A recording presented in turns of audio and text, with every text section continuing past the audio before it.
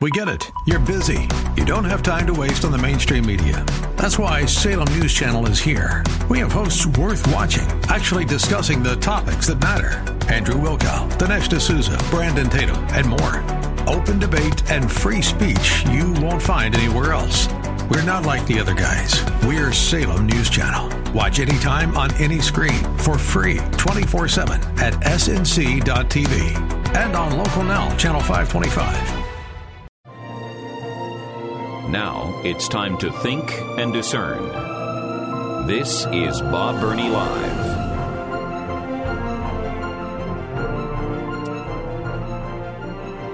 Welcome again to Bob Burney Live, and it seems like the state of Ohio is often ground zero for American political races. We are a bellwether state for the presidential election, and because of that, all of our elections are scrutinized by much of the rest of the country, including and maybe especially the current race for Senate from the state of Ohio. And it is a crowded race on the Republican side. One of the candidates, J.D. Vance, probably best known for his best-selling book, Hillbilly Elegy, that was at the very top of the New York Times bestseller list in 2016, 2017. But because yesterday was Veterans Day, I want to make sure that you also know that J.D. Vance served in the United States Marines, and it is a delight and a privilege to welcome again J.D. Vance to the program. J.D., welcome. Thanks for having me. Good to be with you. Well, it is good to have you again. And my first question, before the break, I shared with our listeners that you'd be calling in. And I know that immediately I'm going to get emails. Why don't you have Jane Timken? Why don't you have Bernie Moreno? Why don't you have blah, blah, blah, blah, blah, blah?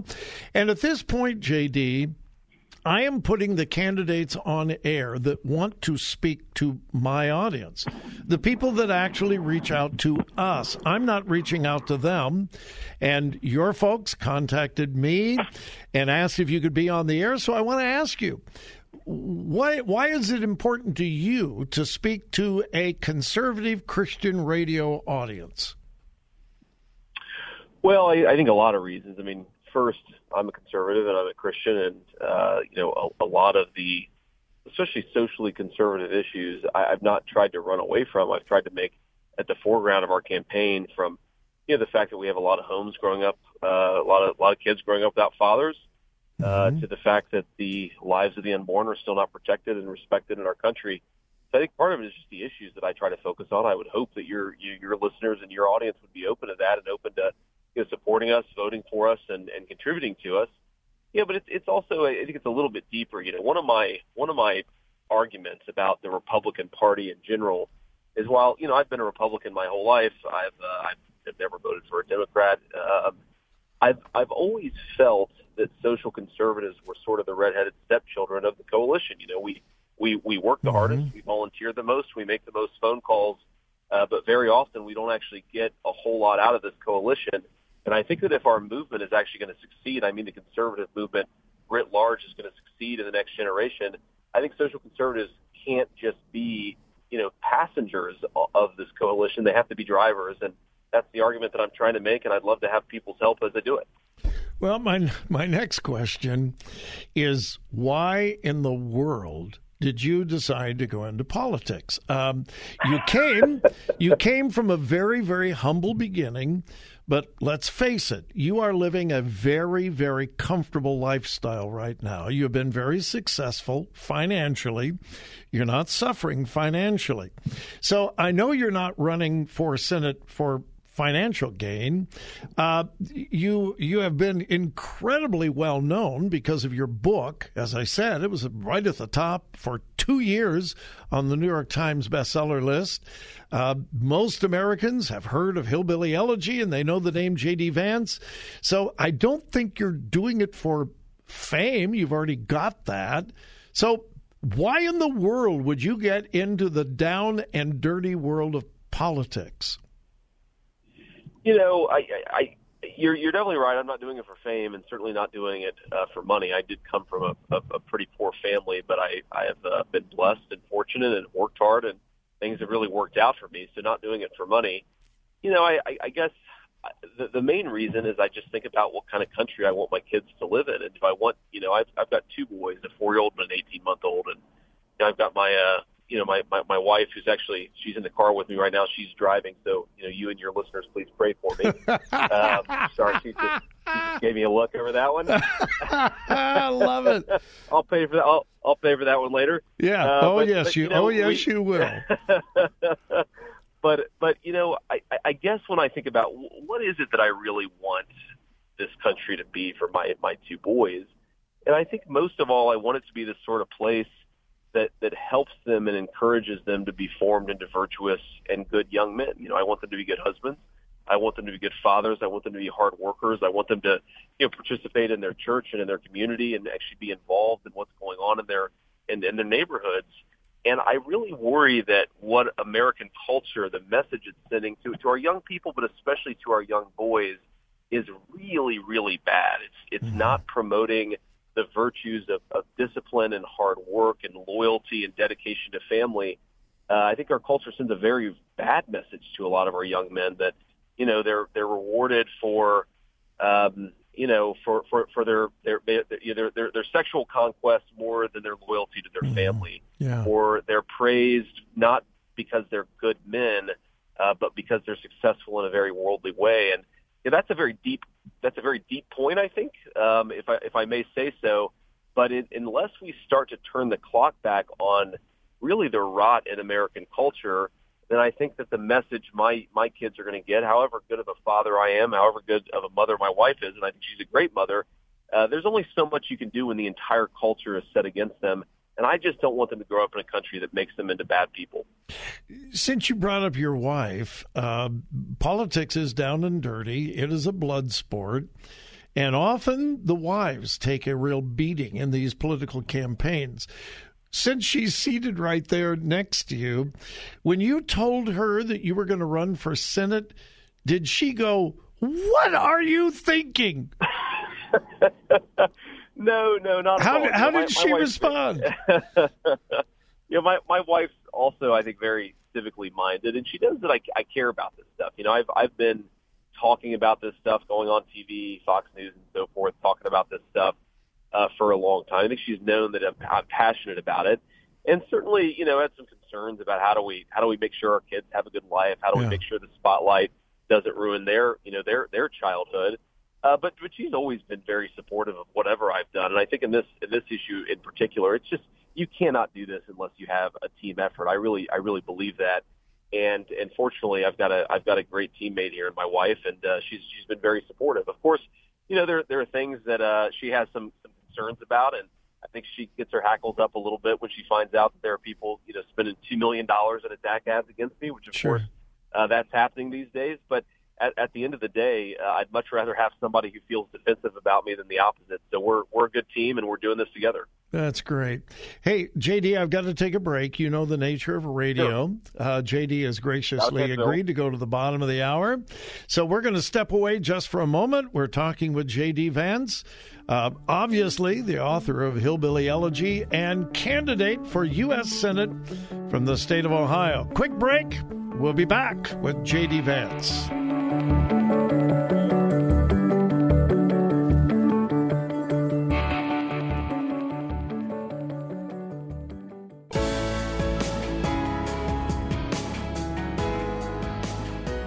Talk radio that makes a difference. This is Bob Burney Live.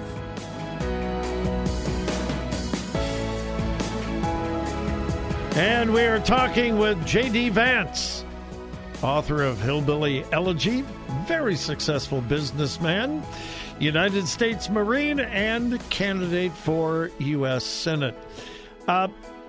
J.D., what has surprised you most about the political campaign that you become a part of? In other words, what didn't you expect? Yeah, it's a very good question. I guess if I had to point to one thing, it's how stark some of the regional differences are in our state. Obviously southeastern Ohio, different from southwestern Ohio, different from northeastern Ohio. But it's been really fun just to sort of see how the different parts of the state work together, how they're culturally very distinctive. I sometimes feel like southern Ohio is more southern than northern. Northern Ohio is more northern than anything, and central Ohio is kind of like the Midwest. So I feel like Ohio is such a microcosm of our entire country. And I guess I knew that. I've been around the state. I've lived here most of my whole life. But it is interesting to see it in the context of a campaign where you're really seeing the regional differences up close and personal. How would you describe the condition of the Republican Party here in the state of Ohio? If someone were to ask me that, I would say it's pretty pathetic. We have some great people in national office. A couple of them are very good friends. But as far as the leadership of the party in the state, I'm not encouraged. So I'm just curious as to your sense of the Republican Party here in the state of Ohio. Yeah, it's definitely the case that we've got some great people, and we also, I think, have a willpower problem in our party. I think I've maybe seen this most acutely in the state with our response to some of the vaccine mandates, where if you think about what your job is as a legislator, whether at the state or the federal level, you have a lot of jobs. One of your jobs really is to protect your voters, to protect the citizens who made you an elected official in the first place. And I think these vaccine mandates are a failure to do a lot to push back against them. I think we could do a lot more at a state level. I don't know if you or your listeners have followed Ron DeSantis in Florida. I think he's been a really aggressive and successful fighter against some of these mandates. I wish that we would follow his lead. Yeah, I will say, when it comes to the abortion legislation I see moving through the state, it makes me feel like, we are getting some things right. And so there are reasons for optimism. But I think at the end of the day, politics, this is something else I've learned just in the past few months. Most people in public office, I maybe looked at it a few years ago and said, these people are all just corrupt. I think a lot of it is less corruption than cowardice, right? It's not that they're bad people. It's that they just don't really feel a willingness to go up against the media, to go up against the mob and do what's necessary.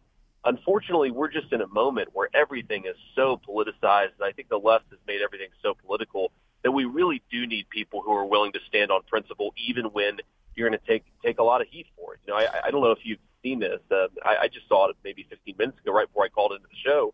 The Biden Department of Justice has decided to prosecute Steve Bannon, who was one of the main advisors, and I really think architects of the last 4 or 5 years of successful policymaking in our country. And you realize there's no line between politics and law and the Biden administration. It's basically just another witch hunt.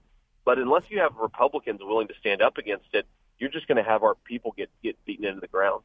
You set up my next question. I don't consider myself to be extremely politically connected, but I've been an observer of Ohio politics, particularly for about 45 years now, and I have seen over and over again good men, good women, and I mean good men, good women with character and integrity and ideals, and then they get elected and they become a part of the system and they sell out.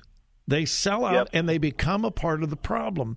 So my question to you, J.D. Vance, if you are elected to the Senate, how do you plan on staying grounded and not becoming a part of the problem? Yeah, another important question. And, the one sitting U.S. Senator who's endorsed me is this guy, Josh Hawley out of Missouri, who I think has been a great advocate for a lot of the causes that I care about, and I imagine a lot of your listeners care about. And, I actually asked him this question just because I think he's one of the few guys who hasn't really been corrupted by the process. And, what he said echoes something that a pastor friend of mine in Dayton, the guy who works with a lot of, recovering drug addicts, told me, which is, it doesn't matter how high your character is, how strong your faith is. You show me your friends and I'll show you your future.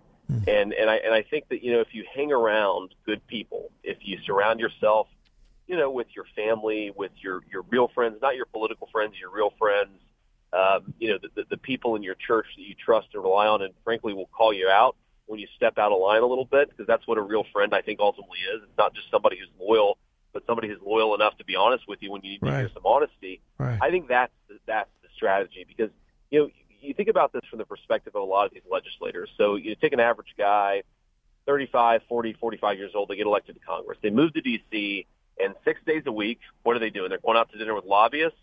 They're getting fancy meals and cocktails and good beverages provided for them. And at the end of the day, that's going to corrupt you. I don't care how good of a man you are, that will eventually corrupt you. Maybe it takes a few years, maybe it takes a decade. And I just think my strategy for this, I thought a lot about it, is to not get caught up in that entire D.C. revolving door swamp, so that, I stay the person that I am when the people elect me. And our time is quickly running out. As I said, the Republican side is crowded with a lot of candidates. And Sure. Policy-wise, most of you are pretty close to each other. Everyone is trying to out-conservative the other. I'm more Trump than you are, and so forth. What do you feel sets you apart from the other candidates? I think the biggest difference between me and the other candidates, and this is something I hope that your audience in particular is very interested in, is that we have to wake up in the Republican Party. I think I'm the only guy who's saying this, that we're in a new world. And that world, it's not just the policies of the Biden administration that we have to fight against, as important as that is. We're in a world where corporate America, especially the multinational corporations who have business relationships in China, are very hostile. They're hostile to the American worker. They're more interested in outsourcing their jobs than they are in hiring American and producing American, which, of course, is why we have the inflation crisis we have right now. They're much more interested in progressive social values than companies have been, I really think, in the history of this country. I mean, when Texas passed what was a good abortion law just a few months ago, the biggest pushback wasn't even from the Biden administration. It was from the companies in Texas, the big technology companies, that were censoring voices that were supportive of that law and actually sending resources to help people get around that law, which, of course, just means more abortions, more unborn life that isn't protected. And I guess that my message to people is, if a politician is telling you we've just got to push back against the socialism of the Biden administration, they're only telling you half the story, because while that is true, we have to push back against the progressive corporations. They're making it as hard between the vaccine mandates, between the cancel culture firing people for professing their faith at work. And this is as big of a threat. And with to our that, future JD, we're running out. The computer's going to cut us both off here in just a few seconds. Okay. Very, very good. quickly, how can my listeners learn more about you and your campaign? Would love for them to go to jdvance.com, sign up, help us, volunteer for us. But that's got the information, and I'm proud to say I wrote the issues page myself. All right, jdvance.com. And, JD, let's do this again, particularly as we get closer to the election, all right? Happy to. Thank you. Thank you for your willingness and your desire to speak to my listeners. That means a lot. Thank you, and God bless you. JD Vance, we'll take a quick break. We'll be back.